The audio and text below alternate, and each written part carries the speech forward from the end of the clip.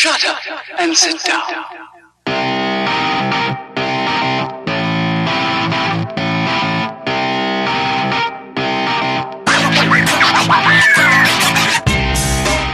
Hey there and welcome to the Third Period Podcast, the show that takes you around the UK ice hockey leagues. Sponsored by Nuola for all your custom sportswear needs.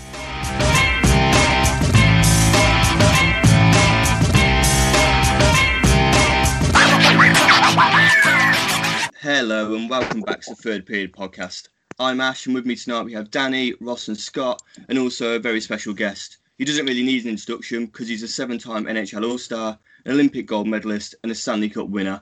We've all seen him play on British shores and be the best player in the league by a country mile. We welcome Theo Fleury. Hello Theo, thanks for taking the time to join us. How are you today? I'm good. It's snowing here, so it's hockey weather. Brilliant. We've got a bit of rain where we are, but that's just British weather in a nutshell, really. That's right. Yeah. Brilliant. I'm going to throw across to Danny now for his favourite part of the episodes. Hi Theo, thank you for joining us. So we always get the cliche question out of the way just because we like to start on a good one. Where did it all start with ice hockey for yourself? Well, it was small town Canada, and I was 5 years old and went down to the rink, put on a pair of skates, and never really looked back from that moment on. Hockey's like religion in Canada, and so at some point, I believe that every kid, will put on a pair of skates and fall in love with the great game of hockey, and that's what happened for me. And I knew pretty much from day one that what I wanted to do and what I wanted to be, and I spent the majority of my childhood pursuing that dream of, like every kid in Canada pursues that dream that maybe someday I can play in the NHL. What a dream it is to have. So I'll throw you over to Scott now. He's got a very good question for you. So, Theo, you've always had the mantle of being a feisty player, the punch-up in Piazzi, otherwise known as the 1987 World Junior Championships.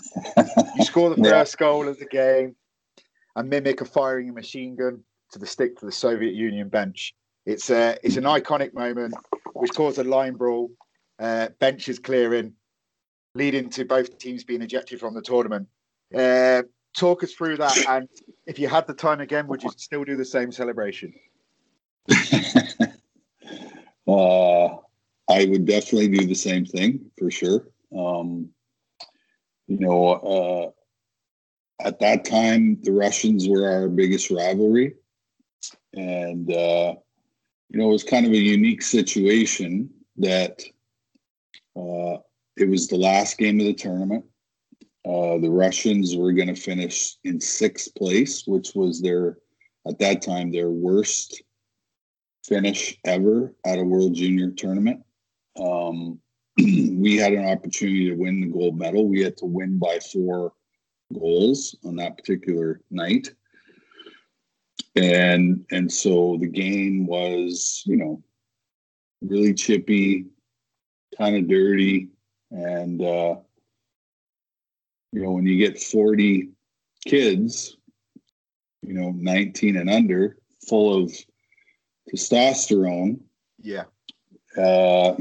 something like that was going to happen. But what a lot of people don't understand is back home in junior, that was happening every night. So there was either a line brawl or a bench clearing brawl, and I thought it was kind of funny that the Russians were sort of game to, want to drop the gloves and fight, because they got absolutely annihilated by all of us, because we're used to fighting, and fighting was a huge part of the game back then. And so, we all knew how to fight, and we all knew how to defend ourselves. And it was an unfortunate incident that got us disqualified. But I think what happened the next year was equally important, because we went right into Moscow and we beat the Russians right in their own backyard. And we ended up getting our revenge and winning the gold medal in 1988 right in Moscow. Right. And if you're familiar with the 1972 series that Canada and Russia played, so it was like the first big sort of international hockey event, we actually played in the same rink that Paul Henderson scored that iconic goal for Canada, which allowed Canada to defeat the Russians in that series. And so it was kind of a cherry on top of the sundae to beat the Russians in the same rink that iconic 1972 series was played, where we sort of I know that we were in school when that game was going on, and they brought in televisions, and we basically all watched that game. And so it was pretty cool to to be in communist Soviet Union competing for a gold medal. So it was pretty cool. I think like where we are when the Olympics are on, or any big championships, it actually gets shown on TV, so we all do get involved. It is a great watch. Ross, pass you over. Hi, Theo. Hey, bud. So we will jump forward a few years. Did you expect to reach the heights you did in the NHL after being drafted so late in the 8th round, 166th pick in 1987 by Calgary Flames? Did you expect to be drafted at all, especially with the doubts that you might not make it due to not being very tall like myself? Mm-hmm. Well, obviously that was always, the first thing that people brought up when they were talking about Theo Fleury was size. And, the thing is when I looked at myself in the mirror, I didn't look at somebody who was small. I looked at myself as somebody who was incredibly determined and dedicated and highly skillful. And when it comes to the draft, it doesn't really matter what number you get picked. It's what you do with the opportunity when you get the chance to go, to a training camp. And the first year of my eligibility in the draft, I didn't get picked, and there was 12 rounds in that draft. And then the following year, I didn't get picked until the 8th round. So in those 2 years, 418 guys got drafted before I did. Okay. Wow. And I actually finished 64th all time in the history of the NHL in scoring. And so, it's not what number you get picked, it's where you finish, obviously. And, and I went to a great franchise, a great organization. They had a great team. They were big, they were tough, they were mean. And, when I got to Calgary, they were looking for a guy who could provide some energy and some spark for, the team. I wasn't expected to score goals. I was more of a sort of a role player, which for me at that time was perfect. And, it sort of all culminated with us, winning the Stanley Cup in 1989. And so, When you're a kid, first and foremost, you dream about playing the NHL. And then secondly, once you get there, then it's about winning Stanley Cups. And so, I was able to accomplish both those things in my rookie season. So, the game has changed a lot. There are a lot of small players that are getting opportunities now more than ever. And the game has really become a more skilled game with less, of that fighting and, those kind of things. And, they took the red line out. When I was playing, there was still a red line in. So, they've really sort of geared the game towards, smaller skilled players. And so those guys get a lot more opportunities than, say, I did at the beginning of my career. So. Well, so basically, if you're small, just go, you're no bigger, no smaller than any other guy on the ice. Just follow your dreams, and then you become the player like yourself and win. Be just basically a born winner. So it's good. It's great. It's great to hear. Yeah, Lionel Messi is not a very big guy, and he's had quite a career, hasn't he? So. Just a bit of a career as that guy had. Touching on the Stanley Cup win slightly, for us four guys, we win the Stanley Cup if we play NHL on an Xbox or PlayStation. We're never going to reach that height. Talk us through the emotions of that. One, playing in the cup, because it's just, to watch it's euphoric, let alone to play in it, and then to actually pick up the Stanley Cup. Mm-hmm. Yeah, they say it's the hardest trophy to win in sports, and I truly believe that.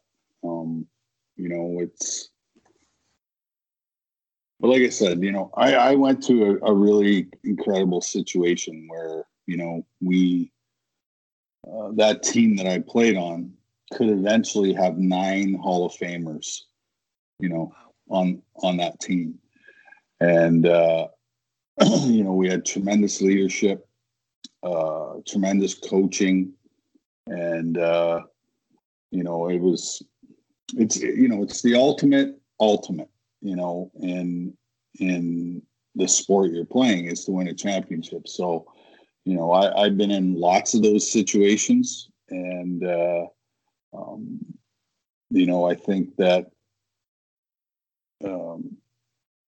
there is no greater feeling in the world than, being able to, lift that thing. But more importantly, I think now that I'm, 52 years old, and that was almost 30 some years ago, every time I see the Stanley Cup and I look for my name on the Stanley Cup, that's pretty amazing thing. And, they can never rub it off, and it's, it's there forever. And so, but I think what I enjoy the most, and I've always enjoyed the most, was the process of winning, what it takes to win. And, once you have that blueprint for success, and you have that winning opportunity, and then you actually fulfill it and win, you have that blueprint for the rest of your life. And to me, that's what probably means more than anything else. And the experience, the whole entire experience, every round, the different ups and downs, the different switches in momentum, and, all that. And, you're basically for 3 months living on adrenaline, and, when the hardest part is sitting around waiting to play the next game, because you're so jacked up, and you so want to be playing that, those days in between games are, hard, because you want to be out on the ice, you want to be playing instead of waiting around to actually play. But yeah, there's a lot of guys that played in the NHL that didn't win a Stanley Cup, and so a lot of great players, a lot of guys with great careers who didn't win the Stanley Cup, and so so when you get that chance and you get that opportunity, you obviously make the most of it. And so, like I said, I was very blessed to play on a team like that '89 Stanley Cup team. It was, from top to bottom, we could play any style of game you wanted to play, and and more importantly, the quality of people who surpassed our skill on the ice. And I think that was a huge part of the reason why we won. We all got along with each other. We all liked each other. We enjoyed playing with each other. And, that went a long ways in us winning the cup. That always helps, having that camaraderie. We've mentioned that in previous episodes with some of the Brit lads that we've had. They've not had the best skilled players in the teams, but they've had guys that are always willing to give 110% every game, and they'll win games that they weren't meant to win on paper. But that again goes to the point of proving the doubters wrong, like in your case. So just to kind of cover off for yourself, Theo, that doubter situation that we had at the start, where people were like, will you make it, won't you make it? You've gone on to prove them pretty much wrong, setting a franchise record for the Flames against the Ducks on the February 19th, 1999, a record that stood for 10 years. You then went obviously over to Rangers, scoring your 400th NHL goal against the Canadiens and registering your 1000th NHL point against the Stars. Reaching the heights that you reached in your time playing in the NHL, would you have, first of all, ever thought you would have got to those kind of milestones? And was it something that once you achieved, you then looked on to your next target? Yeah, I think at the beginning, I just wanted to be a real solid NHL player, and the thing was I just kept getting better and better, and obviously I had a lot of God-given talent and ability, and and like I said, I played with some really amazing players, Doug Gilmour, Joe Newendike, Sergei Makarov, and when you play with good players, you can't help but get better yourself. And so, my third year in the NHL, I scored 50 goals, and then, sort of established myself, as a full-time player and an NHL superstar. And then, I just kept improving all aspects of my game, where not only was I a great offensive player, but I became a decent, sort of defensive player. I killed penalties and took face-offs, played in the last minute of games when we were defending a lead and all that. So, it was a process. And, but yeah, I just continually got better and better and better. And then, just became a real consistent NHL player, where whatever organization I went to, they knew exactly, what they were going to get. And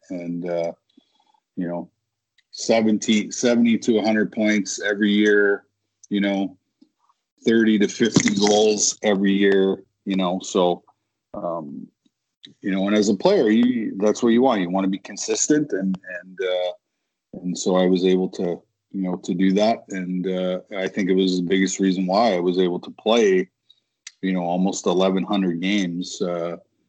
Well, it's actually more than that, because if you count the playoff games, I think it's like over 1,100 games. So, and for a guy that wasn't expected to play one game in the National Hockey League and then play over 1,100, was a great accomplishment. So, Theo, something you won't be aware of is that Danny was the person who portrayed the Blaze mascot, Scorch, up until recent reasons. For reasons dropping. You've run in with a couple of running with the mascot, haven't you? breaking the rib of the Sharky of the San Jose Sharks. Yes. What actually happened from your account, or was it because of your status? It was easy to be fodder and accuse you of it, basically. Yeah. Well, I think the greatest compliment as a hockey player is, and I've millions of people have come up to me and said, I hated you as a player. And I think that's the greatest compliment you can receive, you know, as an athlete. And, you know, it was kind of perfect timing because I got kicked out of the game in San Jose. And Sharky just happened to be, you know, underneath the tunnel. And he was standing on the carpet as I was walking back to the dressing room. And he didn't move. Like, he just was standing, you know, where I was supposed to be walking. And so, you know, I basically just brushed by him. And then all of a sudden this was like blown up into this huge story that I beat the shit out of, you know, Sharky, the mascot, you know? So, but, you know, I was always a very intense player. I love to compete. And it's the thing that I miss the most now that I'm retired is that physical competition. And yeah, so, and I find it funny that you guys cheer for Coventry because, you know, when I was in Belfast, you know, Coventry was one of our greatest rivals and, you know, loved, you know, going to Coventry and playing because, you know, like I said, I was not very well liked in Coventry. And so, but yeah, you know, those games are fun. And, you know, that's the reason why, you know, we play is to, you know, play against the very best. And you know, it was a fun rivalry when I was there for sure. I enjoyed it. So obviously we'll talk about your time in the Elite League then, Theo. First of all, I hated you as a player, so I'm sure you appreciate that. Yeah, thank you. How did the deal come about for you to go Belfast? Because obviously a couple of years before you won Olympic gold with a star-studded team, and then you're playing in Belfast in front of the lovely Coventry fans. So, how did this deal come about? So I was at a golf tournament in Calgary with one of my friends, and you know, he said to me, he said, yeah, he said, I just bought a share of the Belfast Giants. And I was like, was that a football team? You know? No, he says it's a hockey team. And, you know, they play in the British Elite League. And I was recently retired. And he said to me, he said, what are you doing this winter? And I said, I don't know, probably nothing. And he said, would you, you know, want to come over and, you know, play? And I was like, yeah, I think it would be a kind of a cool experience. And so, you know, off I went to Belfast, not really knowing anything about, you know, the British Elite League. But more importantly, you know, I didn't really, I heard about Belfast, that it was a great city with a lot of history. And, you know, when I got there, like I was blown away at, you know, the fan support. The city was incredible.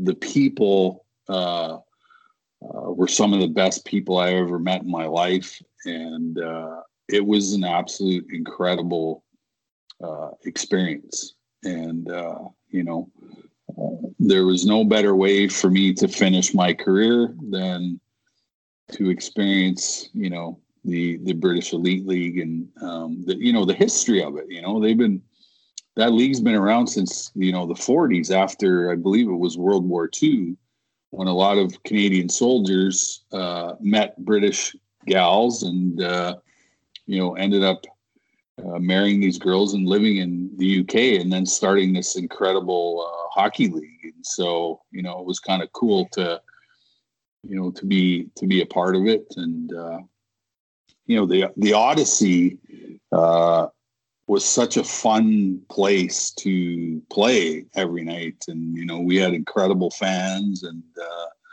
it was a lot of fun. And then traveling around the UK and playing in Coventry and Basingstoke, and these kind of places. I had 7 points one night in Basingstoke, so it was that was one of the games I remember. But I'll never forget the first game that I played in Belfast. And I hadn't played a game, I believe, in it had to be almost 9 months. I hadn't done anything. I hadn't put my skates on.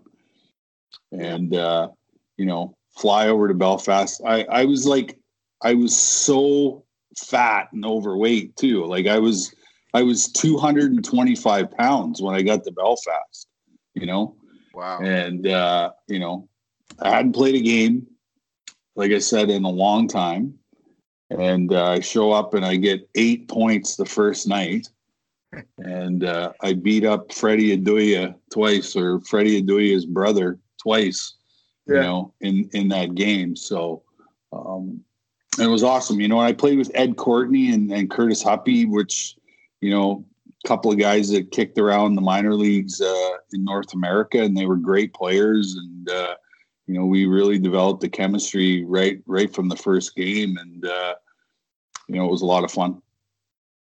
I had a lot of great teammates there too. Georgie Awada and Sean Skihar and Todd Kelman. So we had a lot of fun that year. It was enjoyable. It was an enjoyable time. It's good to hear that you have good memories from the place. I think Ash wants to ask you about what you thought about the level of the game. Well, I would compare it to, let's face it, the hockey wasn't very good, overall, compared to what I was playing. Like you said, I went from the Olympic Games, playing with guys like Mario Lemieux and Joe Sakic and Steve Yzerman, Marty Brodeur to Belfast. But,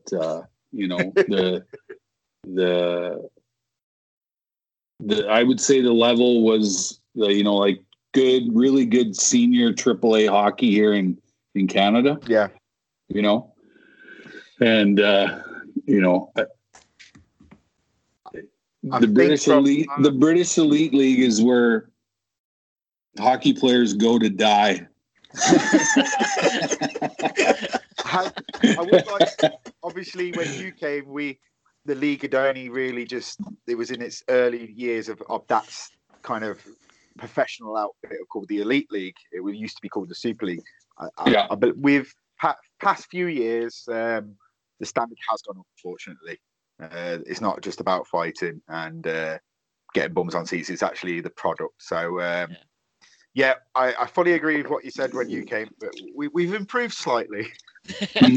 Well, I think the really cool thing about the British Elite League is that you have to have 6 British players on every team, and so a lot of those young British hockey players have really started to develop, and they have a national team. Great Britain has a national team, and I played with a guy, Colin Shields, who was a great hockey player. Mark Levers. Was another guy that played on our team in Belfast. And then we had some young guys as well, and Mark Morrison, who was a born and raised Belfast kid. Who's the other guy? Graham Walton. Yes. Yeah. So, I thought it was great that we had some young, kids that were from, and then, you go around the league and, played against Tony Hand, the Wayne Gretzky of Scotland, So, so yeah, I really enjoyed sort of the history, playing in Sheffield, was awesome. Playing in Nottingham was great, great buildings, great fans, And we went to the Final Four that year, and we lost to Newcastle, So it was a great experience. 10,000 people in the stands. That's that's pretty cool.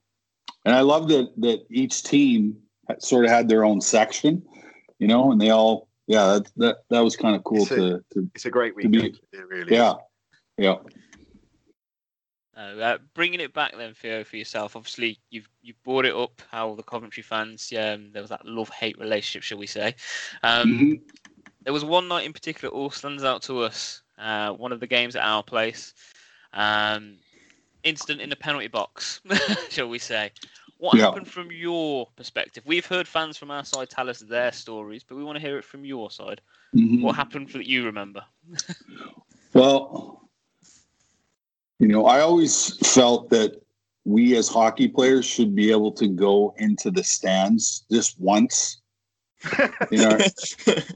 and show all these tough guys who are, sitting in the stand yelling, horrible things at us. We should be able to go up there and, sort of clean house one time. And I think that would end all of that. Like the Boston incident. Yeah. And, obviously I'm a very intense guy. I'm an intense competitor. And,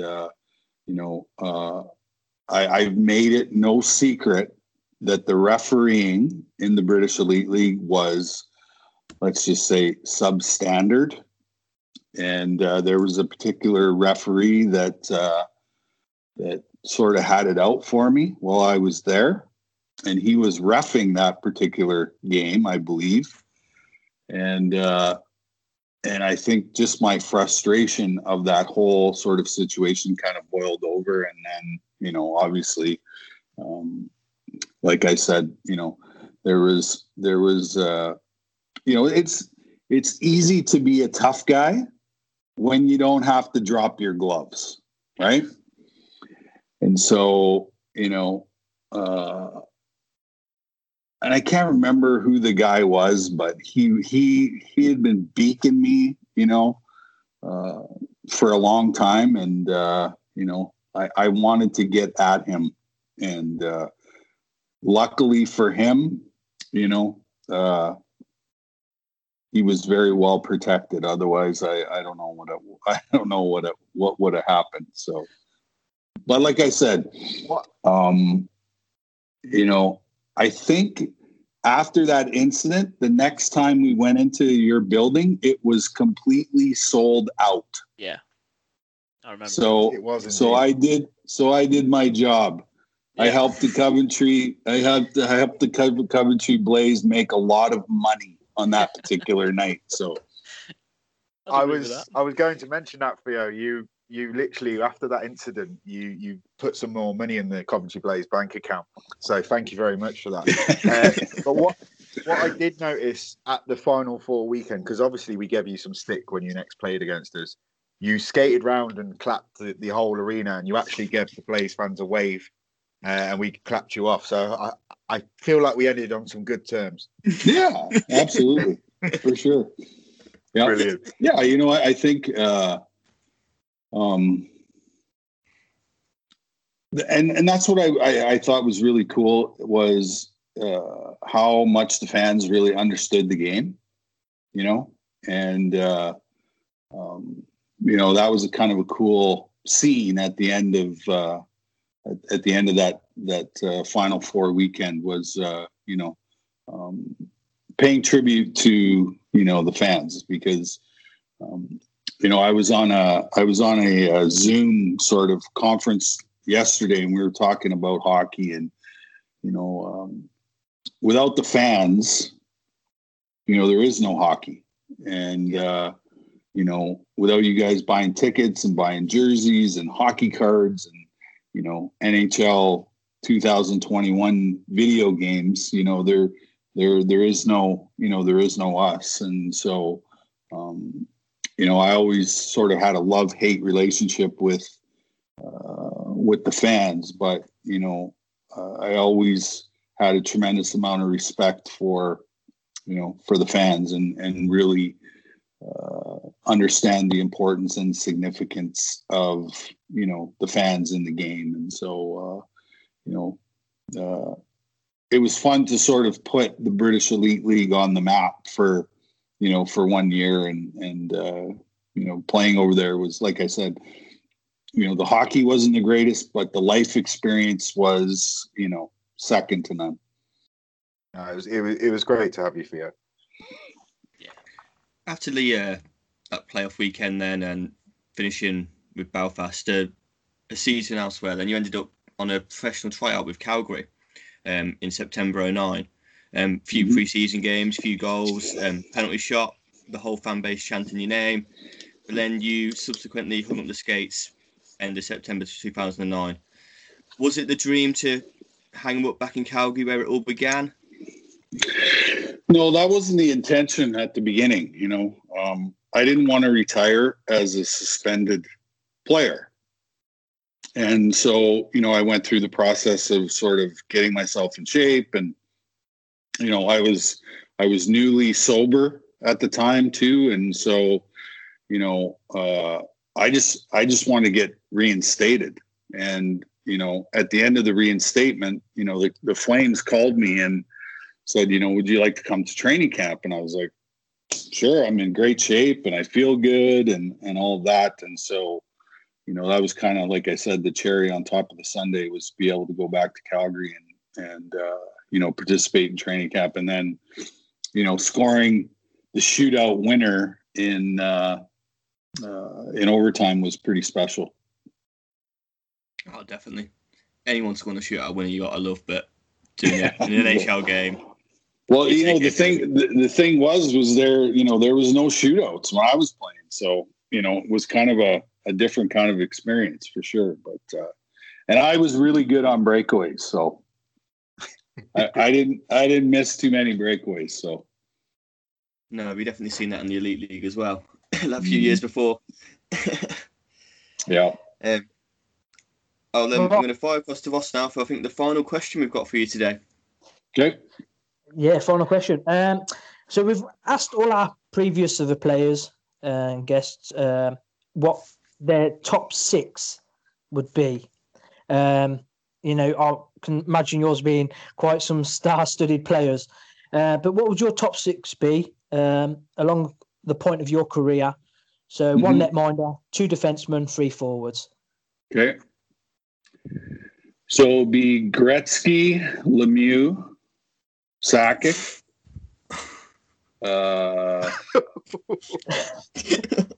Average. Yeah. Al McInnes and Ray Bourque. And then in net, I'd have to go with, too many to choose from. Yeah. I would. It's a toss-up between Mike Vernon and Patrick Roy would be my top six. I mean, as I'm an Avalanche fan, I'd have to say Patrick Roy. Yeah, exactly. Yeah. Yeah. Two Avalanche players, well, three if you include Boric, but yeah, I'll take that. So yeah. Wow. Yeah. Well, I played with Ray in the Olympics in '98. We were actually roommates, and just an awesome guy. And then I played with Al McInnes in Calgary, and then played with Mario at the Olympics in 2002. And obviously Gretzky was always a favorite of mine, and then Joe Sakic, who I got to play with in Colorado. It was a lot of fun to play with a guy with that much skill and talent, and he's amazing guy. Great One of the best wrist shots. Yeah, definitely. It was fun watching him in practice. I loved watching him shoot pucks in practice. What a lineup! What an absolute! That's just unreal. That's the best line we've had in any recording so far, and it's going to take Yeah. a hell of a lot to change that. Well, I was thinking of putting Ed Courtney on that line, but you know.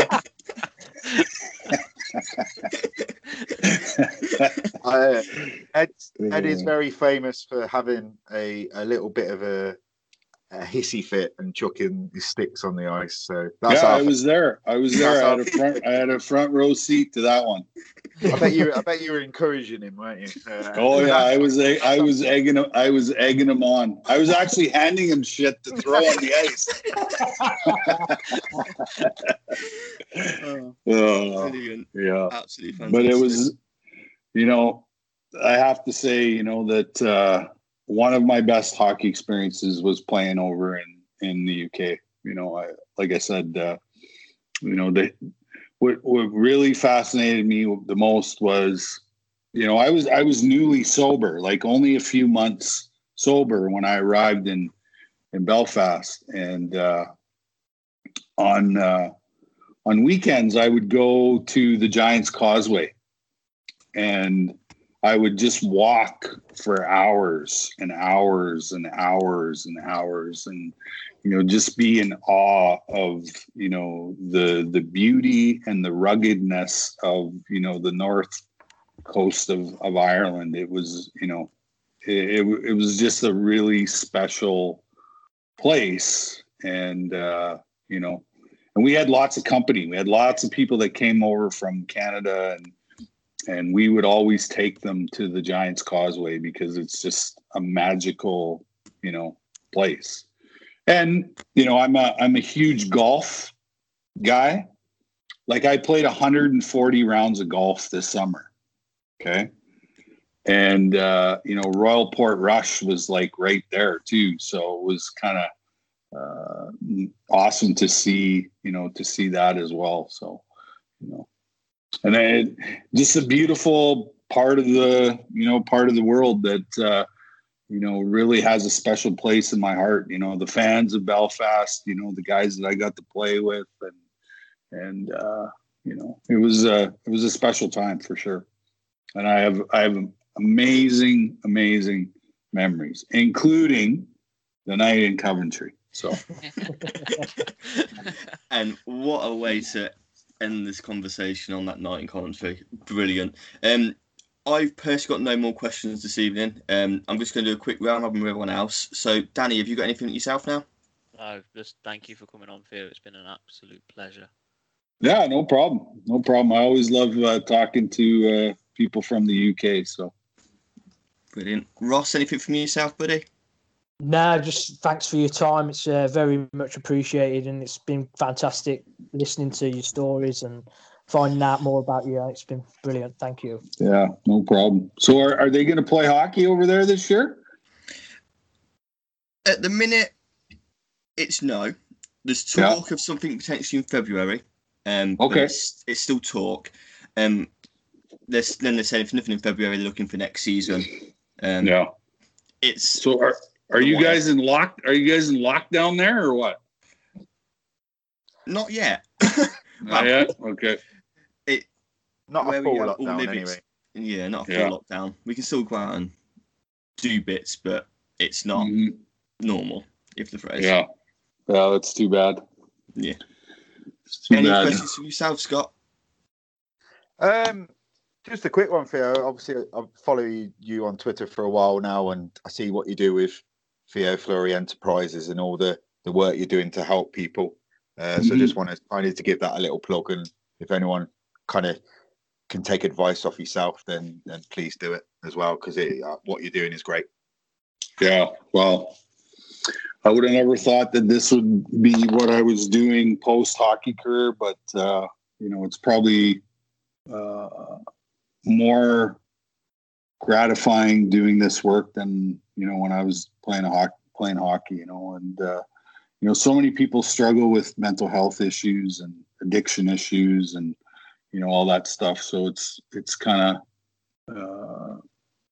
awesome that I can be there and help people sort of navigate their way through life's challenges, because I've faced a lot of challenges. I faced a lot of adversity in my life, and be able to sort of come out on the other end. And so, they always say, whatever you get, you got to give it away. Because what's the use of going through difficult times if you're not gonna help other people? And so, like I said, I'm very blessed and fortunate to be able to do this kind of work now that now that my hockey career is over.